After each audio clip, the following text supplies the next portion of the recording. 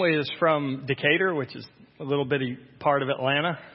And not one person in my family has left the city limits of Decatur.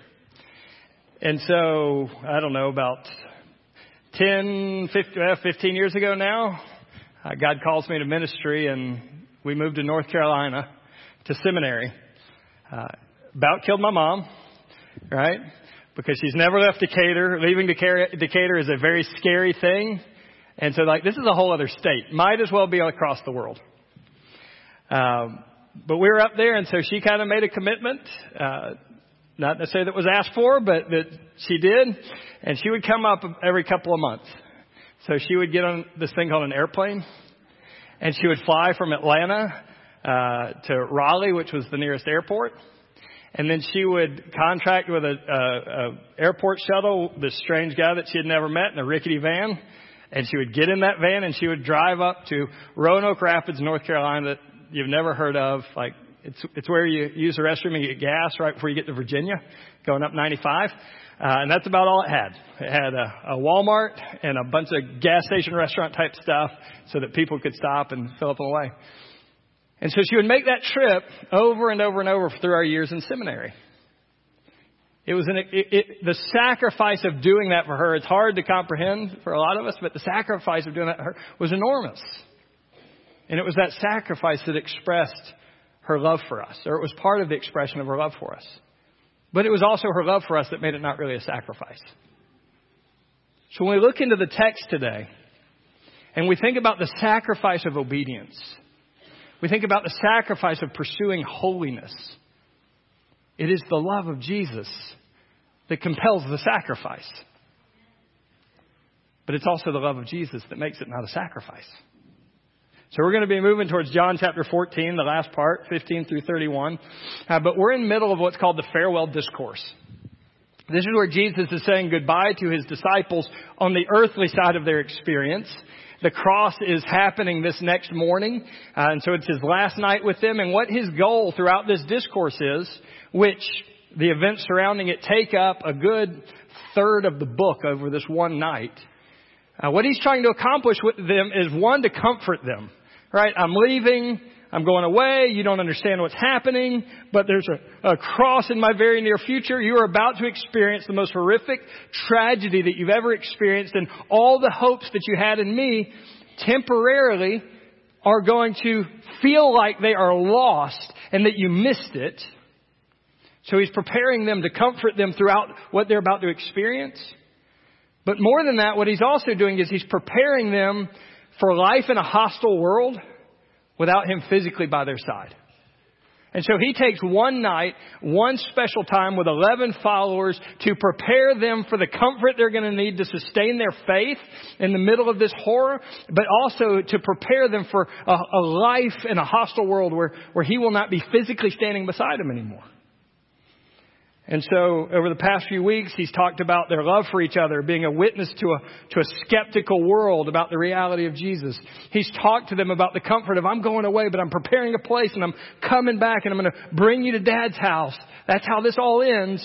He's talked to them about, I am the way. If you know me, you know it. I am truth. You can stake and found your life on me. The truth. I am the life that you can experience what is real life. Even in a world that is hard and painful and filled with opposition, you can experience what is real life by knowing me.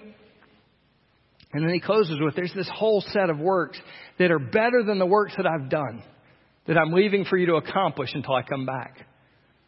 And they're better. Why? They're better because they apply the cross that has already happened instead of looking forward to the cross that's about to happen. The gospel is now completed. The work of the gospel is completed. The blood that flows that's required for the payment of sin has been shed. The resurrection has happened. And so we have a better ministry looking back to that and offering that hope to people than Jesus had, even in these wonderful, amazing miracles he had, looking forward to that cross. And so that's what he's prepared us for. And today it's a simple message. He repeats it 3 times. Our love for Jesus is displayed in our obedience to Jesus. Our genuine love for Jesus will always show up. It will always be seen. How will it be seen? In our obedience to Jesus. He's going to say that 3 times. And then he's, within those 3 times, going to put these 2 biggest teachings on the Holy Spirit that we have, these next several chapters, but that we have in the New Testament. We have most of it, or the best of it, in this section of John. Because if you're going to live in love for Jesus, that requires the Holy Spirit to awaken a dead heart to have life in Jesus. And when the Holy Spirit awakens a dead heart to have life in Jesus, He comes and dwells within His people. And He empowers the kind of obedience and He empowers the kind of love that Jesus is talking about. And so we have love for Jesus, leads to a transformed life of obedience to Jesus. And it requires the Holy Spirit operating and living within His people to make that a reality. That's what we're going to look at today. And so let's read John 14, verse 15. If you love me, you will keep my commandments. And I will ask the Father, and He will give you another helper to be with you forever, even the Spirit of truth, whom the world cannot receive because it neither sees Him nor knows Him. But you know Him, for He dwells with you, and He will be in you. I will not leave you as orphans. I will come to you. Yet a little while, the world will see me no more, but you will see me. Because I live, you also will live. In that day you will know that I am in the Father, and that you are in me, and I in you. Whoever has my commandments and keeps them, he it is who loves me. And he who loves me will be loved by my Father, and I will love him and manifest myself to him. Judas, not Iscariot, said to him, Lord, how will you manifest yourself to us and not to the world? And Jesus answered, if anyone loves me, he will keep my word. And my Father will love him, and he will come to him and make our home with him. Whoever does not love me does not keep my words. And the word that you hear is not mine, but it's the Father who sent me. These things I have spoken to you while I am still with you. But the Helper, the Holy Spirit, whom the Father will send in my name, he will teach you all things. And he'll bring to your remembrance all that I have said to you. Peace I leave with you. My peace I give to you. Not as the world gives do I give it to you. Let not your hearts be troubled, neither let them be afraid. For you heard me say to you, I am going away, and I will come to you. If you loved me, you would have rejoiced because I'm going to the Father, for the Father is greater than I. And now I have told you before it takes place, so that when it does take place, you may believe. I will no longer talk much with you, for the ruler of this world is coming. He has no claim on me, but I do as the Father has commanded me, so that the world may know that I love the Father. Rise, let us go from here. Let's pray. So, Father, I pray that you would stoke the fires of our love for Jesus. You'd rekindle in us a deep, white, hot, burning love for Jesus. And it would show up in a greater holiness and a greater obedience and a greater pursuit. God, that our lives would shout our love for Jesus. That's our prayer. In Jesus' name, amen. Genuine love for Jesus shows up in our obedience to Jesus. Let's look at the first part. Love-driven obedience is helped by the gift of the Holy Spirit who dwells in us. Love-driven obedience is helped by the gift of the Holy Spirit who dwells in us. I would venture to say that most of us in this room have dated at some point in our lives. Now, if you haven't, it's not a rush. So, this is not a advertisement that you should date. This is just an expression of what happens, right? So most of us have had the dating experience where we get really excited. We meet this person. We begin to go on dates with this person. And this flutter of emotions comes up and we stay up late talking or stay up late hanging out. And it doesn't matter that we get 4 hours of sleep and have to go to work the next day or go to school the next day because we're in this relationship, this fluttery emotion relationship. And there's always, no matter how broke we are, enough money to go to the movies or enough money to go to a concert or enough money to go out to eat. Somehow it just is found, or our credit card allows us to do it. And so time isn't an issue and money isn't an issue, right? You've been there. And it's not a sacrifice. It's this is just what you do. Nobody has to say, you need to probably swipe that credit card so you can go to a concert. They might even tell you not to. But nobody has to tell you. It's this joyful overflow of your life. I want to spend time. I want to get to know. I want to think of special things that I can do. And then you get married, and hopefully this isn't true.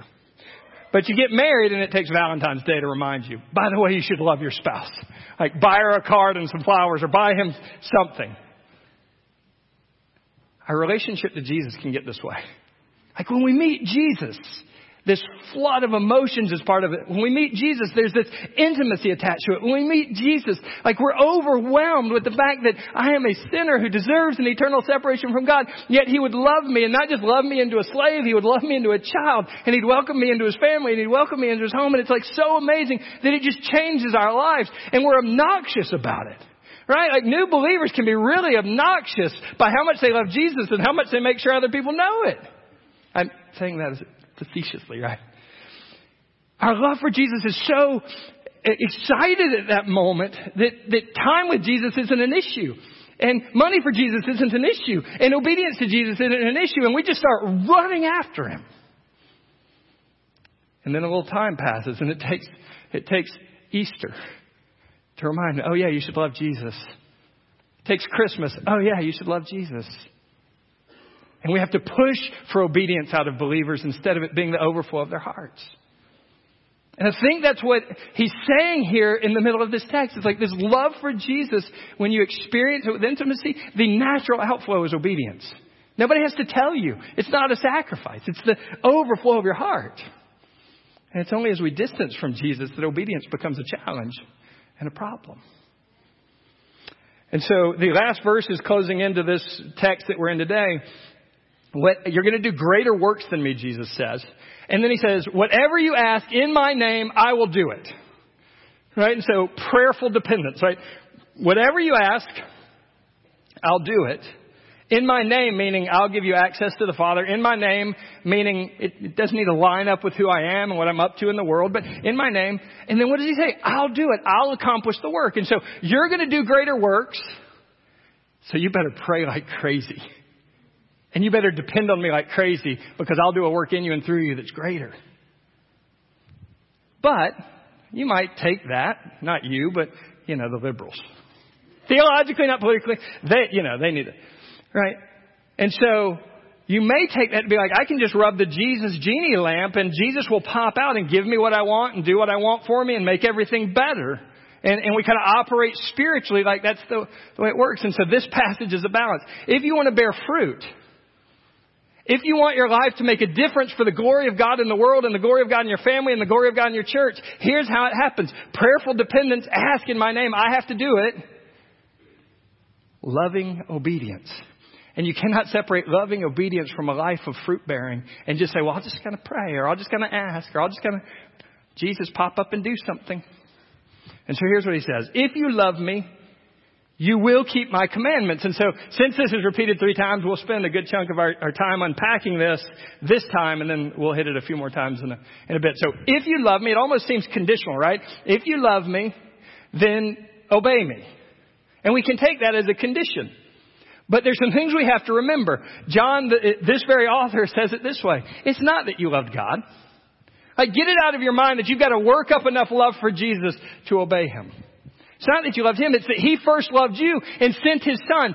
Everything about our love for Jesus is predicated on the love of the Father sending the Son and rescuing us into His kingdom. It's His salvation. And so when He says, if you love me, what is He saying? If you're saved. If you're converted. And the way that your salvation and that you're converted and that your faith, treasuring faith, the way that is described is love for Jesus. And I want you to hear that, because you are not saved if you simply assent to a couple of facts about Jesus. Jesus is Lord. Jesus is God. Jesus lived a perfect life. Jesus died on the cross. Jesus raised from the dead. All of that is true. And you know who else believes that really strongly? The demons. Do you treasure? Do you love? Do you believe? Do you embrace Jesus? That's salvation and nothing else. And so that's what I think he's saying. If you love me, meaning if you're saved, if you have a treasuring faith in me that stirs your soul, salvation, you will keep my commands. And when he says that, he's not saying that as a command, keep my commands. He's saying that, excuse the grammar lesson, in the future tense. Meaning, the certain natural outcome of your love for Jesus will be a transformed life of obedience to Jesus. If you love me, you will definitely, as a result, flow into obedience to me. If you love me, the outflow will be obedience. You will be transformed by the nature of loving me. You will obey me by the nature of loving me. They're connected in a way that can't be separated. It's like, Jesus, I love you. Could anybody tell it by looking at your life and your habits and your priorities? Show me that you love, or the way you see love for Jesus is that it shows up in a transformed life. I don't want to make it conditional. It's not conditional. It's relational. If you love Jesus in a way that treasures him and saves you, then you will be transformed into a life of growing obedience, growing to be like him. If you love me, you will, without being able to separate it, the natural outcome will be you'll obey my commands. And so what are the commandments, right? Does this mean, like, if I love Jesus, I will keep all the rules of Jesus? I don't think that's what it means. So let's unpack what it means. I'm going to start this way, and then I've got a few verses I'm going to give you from John and from some other places. So in the beginning, there was one command. It wasn't really stated this way, but we'll do it. Glorify God. Right? You were made in the image of God, and then God said, be fruitful and multiply, so that the earth was filled with the representations of God, meaning that it was filled with his glory. It was filled with showing the creation what he was like. That was the goal. That was the command. And you blew it and I blew it, but really Adam and Eve blew it. It's all their fault, not ours, right? And so we got two commands. You shall love the Lord your God with all your heart, soul, mind, and strength. And you shall love your neighbor as yourself. On these hang all the law and the prophets. So there are two commands now. All you got to do is love God, and all you got to do is love people. We're set. But if you looked at a Supreme Court ruling a few years ago, and you realize the tagline of that is love wins, but it's not the kind of love God defines, you realize the problem. You are a selfish, sinful human being, and I'm a selfish, sinful human being. So I have no clue what it means to love God, and I have no clue what it means to love other people. And so God gave us these things called the 10 Commandments. 1 through 4, you shall love the Lord your God with all your heart, soul, mind, and strength.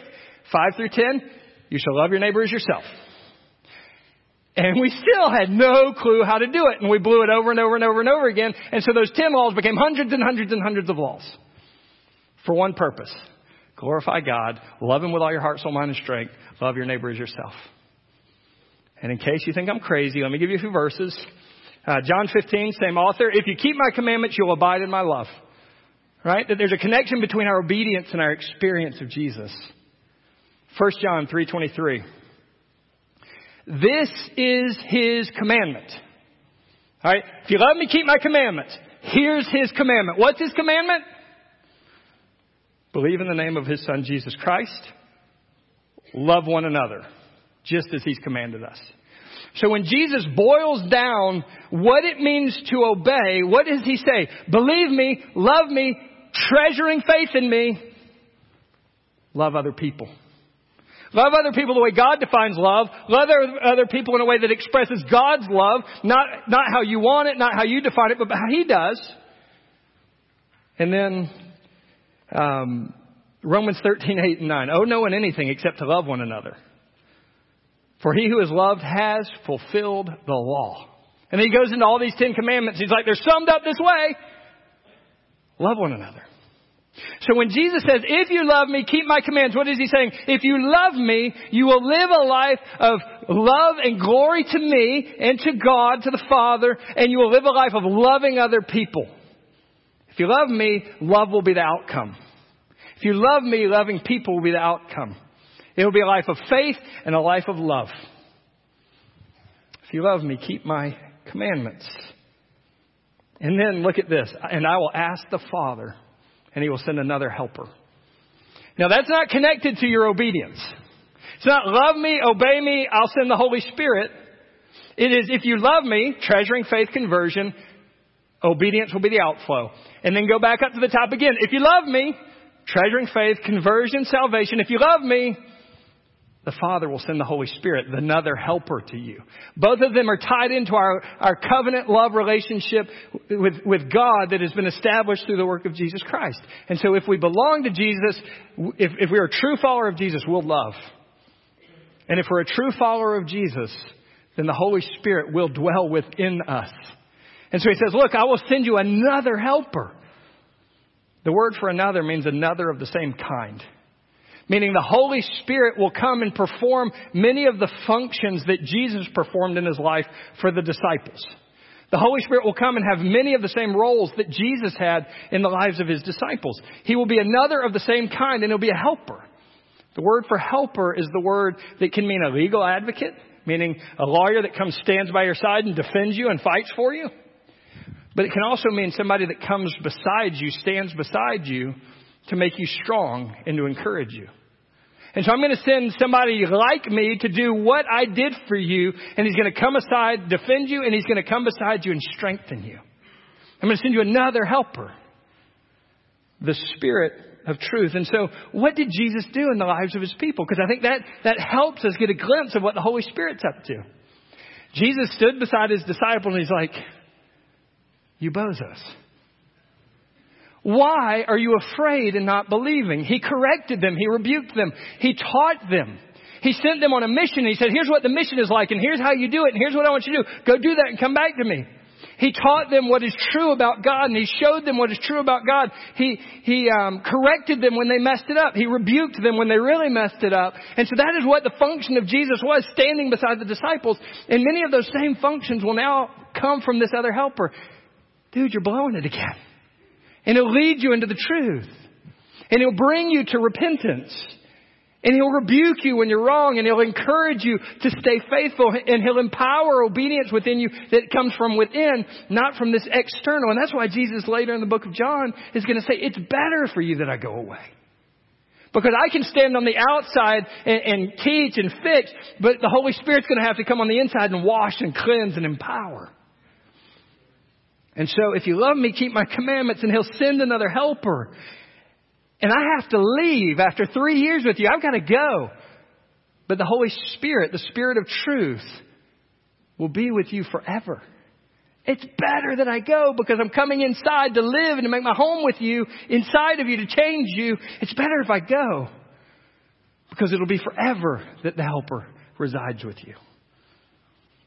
And so there's this Holy Spirit, the Spirit of truth.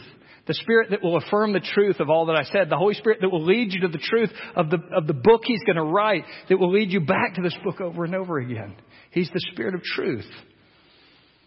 And then look at this. The world can't know him. Of course the world can't know him. They couldn't know Jesus. They couldn't experience Jesus. But you're going to know the Holy Spirit.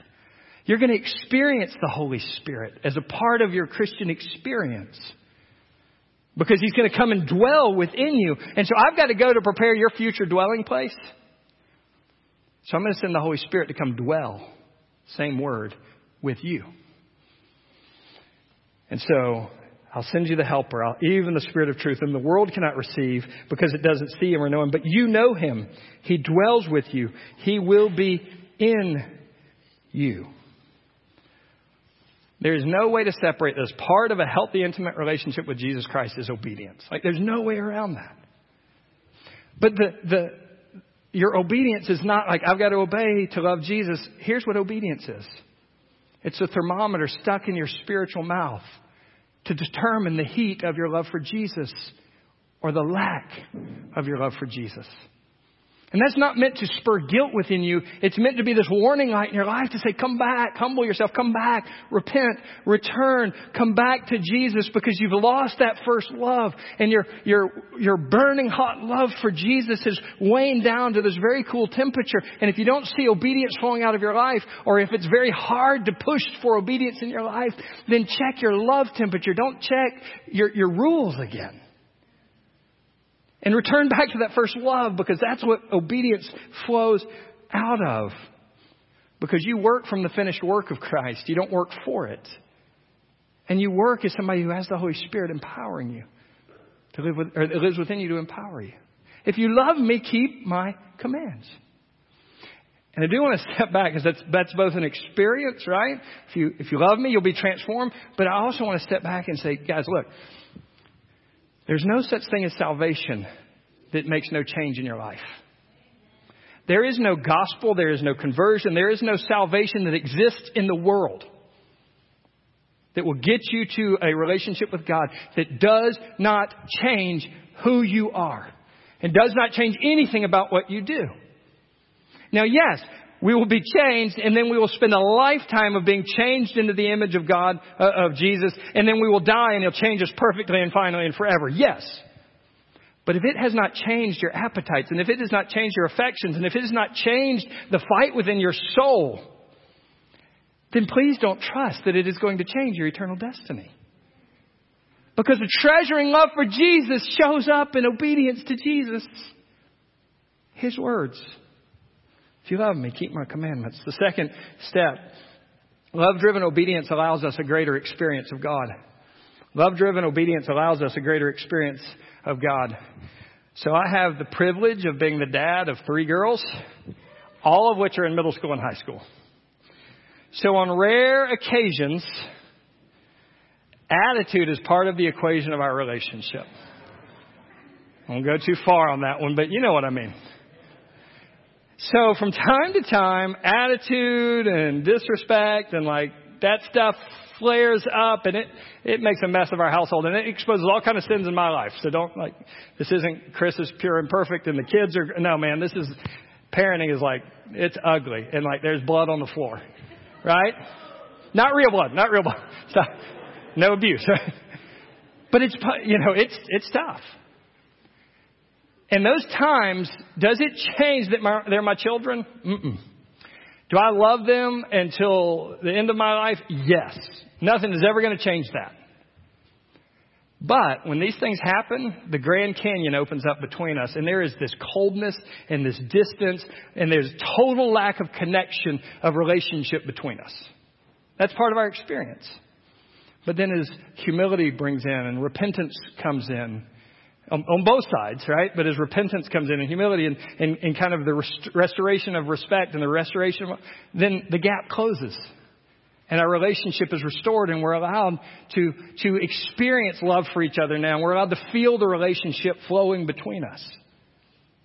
I think the same thing happens in our relationship to Christ. Like if you are genuinely saved, there is nothing in hell or earth or future or present or past that could ever separate you from the love of God in Christ Jesus. It is based on the finished work of Jesus Christ. It's based on the cross. It's as strong as the cross. It's as strong as the sovereign hand of Jesus Himself. Nothing can change that. But as we begin to drift from love and drift from obedience and drift from walking intimately and in fellowship with Jesus, the Grand Canyon begins to open up between us again. He will love us for eternity, but our experience of the love of the Father will be deeply affected by our drift, by our lack of obedience, by our lack of repentance and humility that returns us back to Him. But as we begin to walk in repentance, as we begin to walk in humility, as we begin to follow Him again and pursue Him again, the gap closes. And we're able to experience the relationship with God that we're meant to have. I believe that's one of the ways that obedience functions within us. Now look, this is all things being equal. There are times where God will withdraw His presence and His experience to form something in you. Right, there's times He is operating beyond what we know to give us desert seasons. Like, I don't want to drive to guilt and live in guilt when there's distance from God, because there's times that God is just forming something in you through distance, endurance and perseverance and pursuit that isn't going to happen if He keeps things easy. And so there's purposeful things in the pain. But generally there's this correlation between, am I walking with God and am I experiencing God? So let's look at it in the text. I will not leave you as orphans. I will come to you. Yet a little while and the world will see me no more, but you will see me because I live, you will also live. So the first part of what he's saying is, I'll just go to the interpretation. I will not leave you as orphans. I'll come to you. The number one thing he means by that is that I'm going to leave you by the cross, and I'm going to return to you by resurrection. And so I'm going to live forever, and we're going to be connected forever. I'm not going to leave you and abandon you because the cross kills me. Instead, I'm going to come back by resurrection, and you won't be an orphan. We'll be in relationship forever. So that's what he means by that. I will not leave you as orphans. I will come to you with a resurrection. In a little while, the world won't see me, but you will see me. Why? Because I live, you'll live. Meaning I will experience resurrection life, brand new life, glorified life, and then I will make you alive. I will give you resurrection life so that I live and you live, and that's forever. All right? And so it's talking about Jesus, not the Holy Spirit at this point. But John is so masterful, the Holy Spirit through John is so masterful that he weaves layers into his text. And so, yes, he's talking about resurrection and you're going to see him again physically. But I think he is also, because he bookends it with the Holy Spirit, he's also saying, but you will continue to experience me. I will mediate my presence to you by the work of the Holy Spirit in your life. So I won't leave you as orphans, and you'll continue to experience me because the Holy Spirit will be operating and I will send him. All right. And so I won't leave you as orphans. I'll come to you. Because I live, you'll live. And in that day, you'll know that I'm in the Father and that you are in me and I in you. After the resurrection happens, you'll understand what Jesus has been talking about between the Father and him. But you'll also understand the union that you now have with Jesus that was not possible until the cross, until the gospel. And in our lives, until your conversion, until your salvation. I'm in the Father. And then whoever has my commandments, the same way he started, whoever has my commandments and keeps them, it is he who loves me. So he just says the same thing as verse 15 in reverse, right? Verse 15, your love for me, conversion, will result in obedience to me. There's a connection, can't break it up. And then he just reverses it. If you have my commandments and if you keep my commandments, then you love me. So in the first part, it's the extension of relationship. In the second part, it just shows the genuineness of your relationship. If you've got the commands of Jesus and you keep the commands of Jesus, then it just is this big billboard that says, I love Jesus. I belong to Jesus. I'm saved. All right. And he who loves me, this is the addition that he makes at this point to the command. He who loves me will be loved by my Father, and I will love him and I will manifest myself to him. So what is he saying? Your love for me that flows into obedience, that is your salvation, defines you now as someone who is dearly loved by the Father. You are his child, and your identity is now loved by God, and your identity is now loved by Jesus, and you're part of the love that God has for you. And if you're part of that, what will your experience be? He will manifest himself to you. Jesus will reveal Jesus to you. Jesus will reveal an encounter or an experience of Jesus with you, because when he says, I will love you and you love me, he doesn't say that as a proposition like, okay, I love Jesus, Jesus loves me. That's good theology. He doesn't say that as like this principle to uphold. Okay, I love Jesus, Jesus loves me. That's a really good principle for life. He says that as a relationship. I love you, and if I love you, you'll experience me, and you love me, and if you love me, you'll experience me. That this is relational language. Right? And so love is not a concept to Jesus. Love is an experience to Jesus built on the truth of the gospel. And so don't think, okay, I love Jesus. That's good mental things to agree to. That's good theology. Don't ever stop there. Because you're meaning to experience Jesus in a love relationship that is real, that is flowing, that is intimate, that is personal. And when we lack that for entire lengths of life or big seasons of our life, it should grieve us. And we should know like something is missing because I'm meant to know more of Jesus than I know right now. Something is missing because I'm meant to live in a deeper intimacy with Jesus than I'm living right now. And it's not okay for me not to ever experience him. Right? If you love me, I'll love you. And again, it's not conditional. Like, you got to love me enough for me to experience me. It's like the Father has loved you. He's loved you to the cross. He's sent the Holy Spirit. He's converted you. Like, he's given you everything. He's done all the work. And then part of that will be an experience with Jesus. And that experience with Jesus is 100% the work of Jesus. But it is affected by, are we following or not following? Are we pursuing or not pursuing? Are we obeying or not obeying? Right? The pendulum just swings so much in our life and our experience where it's like, on one end there's this thing of legalism, and it's like, I have to serve God and do religious stuff so that God will approve of me and love me. And the more I obey, the more God loves me. False. But then it swings the other way. License or cheap grace. And then it's like, grace is so wonderful that I don't really have to worry about obedience. Grace is so wonderful that holiness does not matter. And like, oh, it's just grace. It's cool. You're good. I'm good. Everybody else that walks around and has said the name of Jesus once in their life, they're good too. And it swings all the way to that end. And obedience it gets outdated. Holiness gets outdated, not to God, but to us. But instead, A deeper, richer love for Jesus forms the foundation of a life of pleasing God. A deeper, richer love for Jesus is the foundation for a life of pleasing God. Love-driven obedience allows us a greater experience of God. And then the last step. Love-driven obedience grows our understanding of the truth and our experience of peace. Love-driven obedience grows our understanding of the truth and experience of peace. So he's going to say it again, right? If you keep my words, then we'll come to you. So there's this last question. Judas Iscariot, not Iscariot, asked the question, like, how will you show yourself to us and not the world? And Jesus is going to repeat himself, right? If you love me, you obey me, but then we'll come home and be at home with you. So notice this, like Jesus is leaving to prepare a place while at the same time the Father, the Son, and the Holy Spirit are making a place within you. They're dwelling within you, even while they're preparing your future dwelling, right? So it's talking about that experience and that encounter. But there's two things I want to point out in the rest of this text, just for the sake of time. We've kind of hit obedience and love together. So the first thing I want you to do is look at the Holy Spirit. He's now explained to us another time. We're given more information about the work of the Holy Spirit. Right? I'm going to send you the Helper, the Holy Spirit, and He is going to lead you into all truth, and He's going to bring to remembrance all the things that I've said. So what is the function of the Holy Spirit?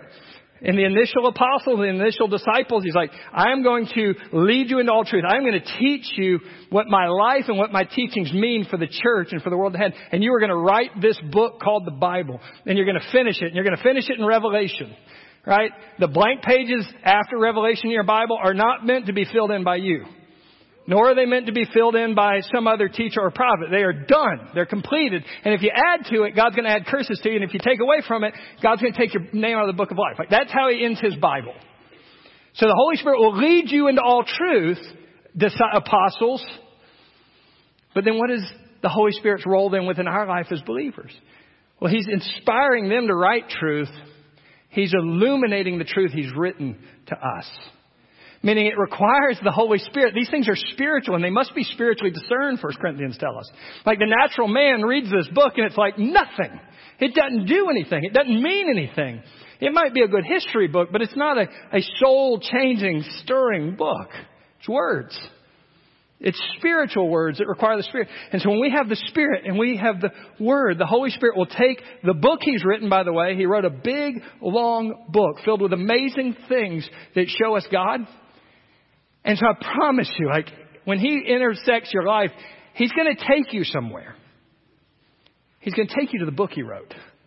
Right? Because we want Him to take us somewhere new. We want to take Him somewhere new. No, He wrote this whole entire book, inspired by the Holy Spirit. And so when the Holy Spirit operates in your life, He's going to teach you this book. And when He teaches you this book, you know what He's going to do? He's going to remind you of the things in it. Right? And so His job is to teach you the truth of the book, and His job is to remind you of the truths of the book. So have you ever been in a conversation with somebody and you want to help them spiritually, and a verse of Scripture comes into your heart and mind? The Holy Spirit brings to remembrance the word that has been planted in you. The Bible, the book, right? When you're witnessing to somebody, there's times where it's like, I have no clue what the answer to this is. And God will bring a verse of Scripture, not out of context, not random, but in line with who He is, in line with what He said, that has been within me, planted in me, coming out of me. He will lead you into truth. He will teach you truth. He will make the truth understandable to you. And then He'll use that truth that has been in your soul as the weapon of warfare, as the sword of the Spirit to wield in your life as you fight sin, and wield in your life as you help other people, and wield in your life as you witness to other people. He wrote a book. And it's His job to remind you of the book. And it's His job to drive you back to the book. And you know what He's going to drive you to in this book? He's going to tell us in a couple of chapters. He's going to drive you to the glory of Jesus coming out of this book. That's His job. And the last thing I'll point out is peace. My peace I live with you, not as the world leaves it. There's a world kind of peace. When your circumstances are good and your job's going great and you have plenty of money and your health is fine. There's a kind of peace the world can give. There's a kind of peace the world can give when one nation has a lot more weapons and soldiers than another nation. There's a kind of peace that can force on the world. But it's the kind of peace based on circumstances that can change all the time. Because you don't know what news is coming next. And then if you open up a newspaper, or if you read the news at all, like, not a very good thing to stake your life's tranquility on. When the headlines roll in day after day, meant to provoke you and to excite you and to get you all upset. That's a world kind of peace. But Jesus says there's another kind of peace. His kind. Do you know what his kind of peace does? It sits and has dinner when the cross is hours away. And it can absorb a coming cross and stay stable.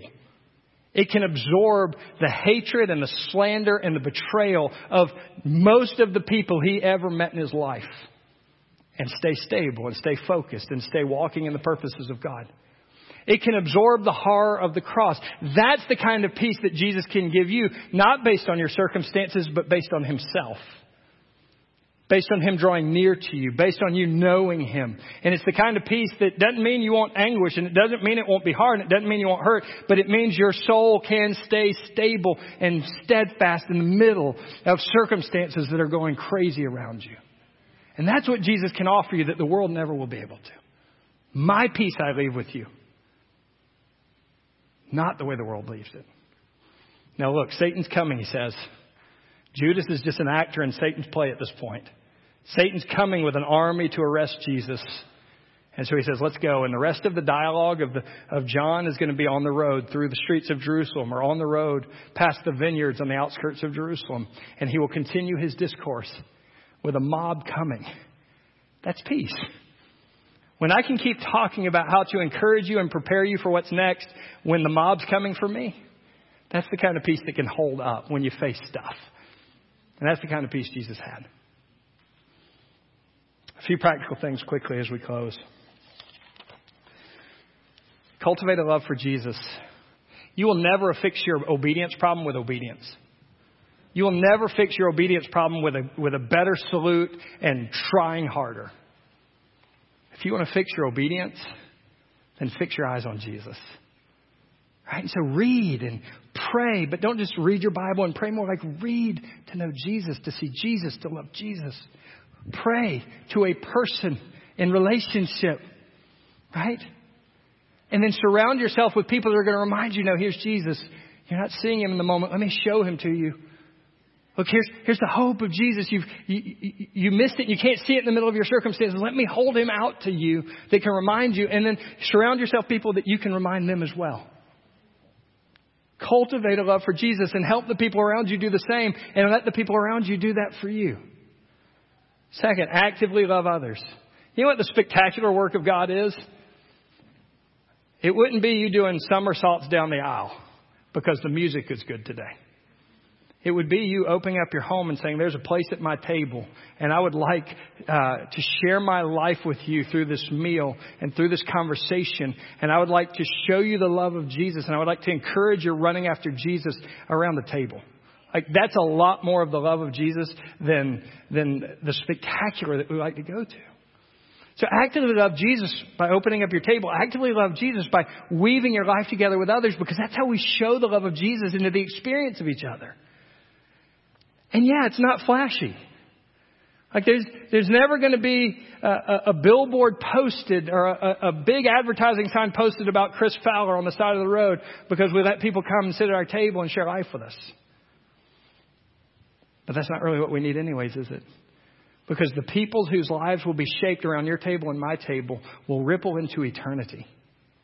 And that's pretty spectacular. It's just the quiet kind. And then lastly, just do it.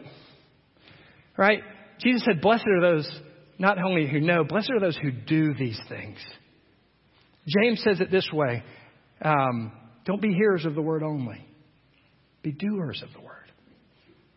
You will find more life in following Jesus, more life in faithfulness to Jesus, more life in obedience to Jesus, more life in the pursuit of holiness in Jesus than you'll ever find doing anything else. And so just do it. Just get up. Quit sitting down. Just walk. Quit standing. Just run. Quit walking. And spend your life going as fast and as hard as you can after Jesus. And there'll be plenty of time to rest in eternity. There'll be plenty of time for you to have your time. Except it won't be your time. It'll be like enthralled with Jesus forever time. There'll be plenty of time for you to get some me time. Not really, but in eternity. Until now, sweat and bleed and limp into eternity with nothing left in the tank. That's what I would challenge you to do. That's what I'd challenge me to do. Let's pray. Father, if you would just stoke the fires of our love for Jesus, it would be enough. It'd be more than enough. And so, Father, I pray, help me. Help me when the fires of my love for Jesus have grown so dim. Help me, because nothing can separate me from the love of Jesus. But God, I would just beg you for my love for Jesus to be increased. And I would pray that for my brothers and sisters throughout this room. Lord, as the embers of our love for Jesus have grown so dim and so cold, but they can't go out by your grace. But God, would you stoke the fires of our love for Jesus? Would you take those who are weary and reinfuse a strength in the love for Jesus? Would you take those who are in rebellion and, God, rebuke them so that they might re-see and re-experience the love of Jesus? Would you take those anywhere in between? And grant us to love Jesus so that we might run out into this world in obedience and run out into this world into a blazing, winsome holiness. God, we want you to do that. Would you do that? We pray in Jesus' name. Amen. So as we come to our time of invitation, it's simple.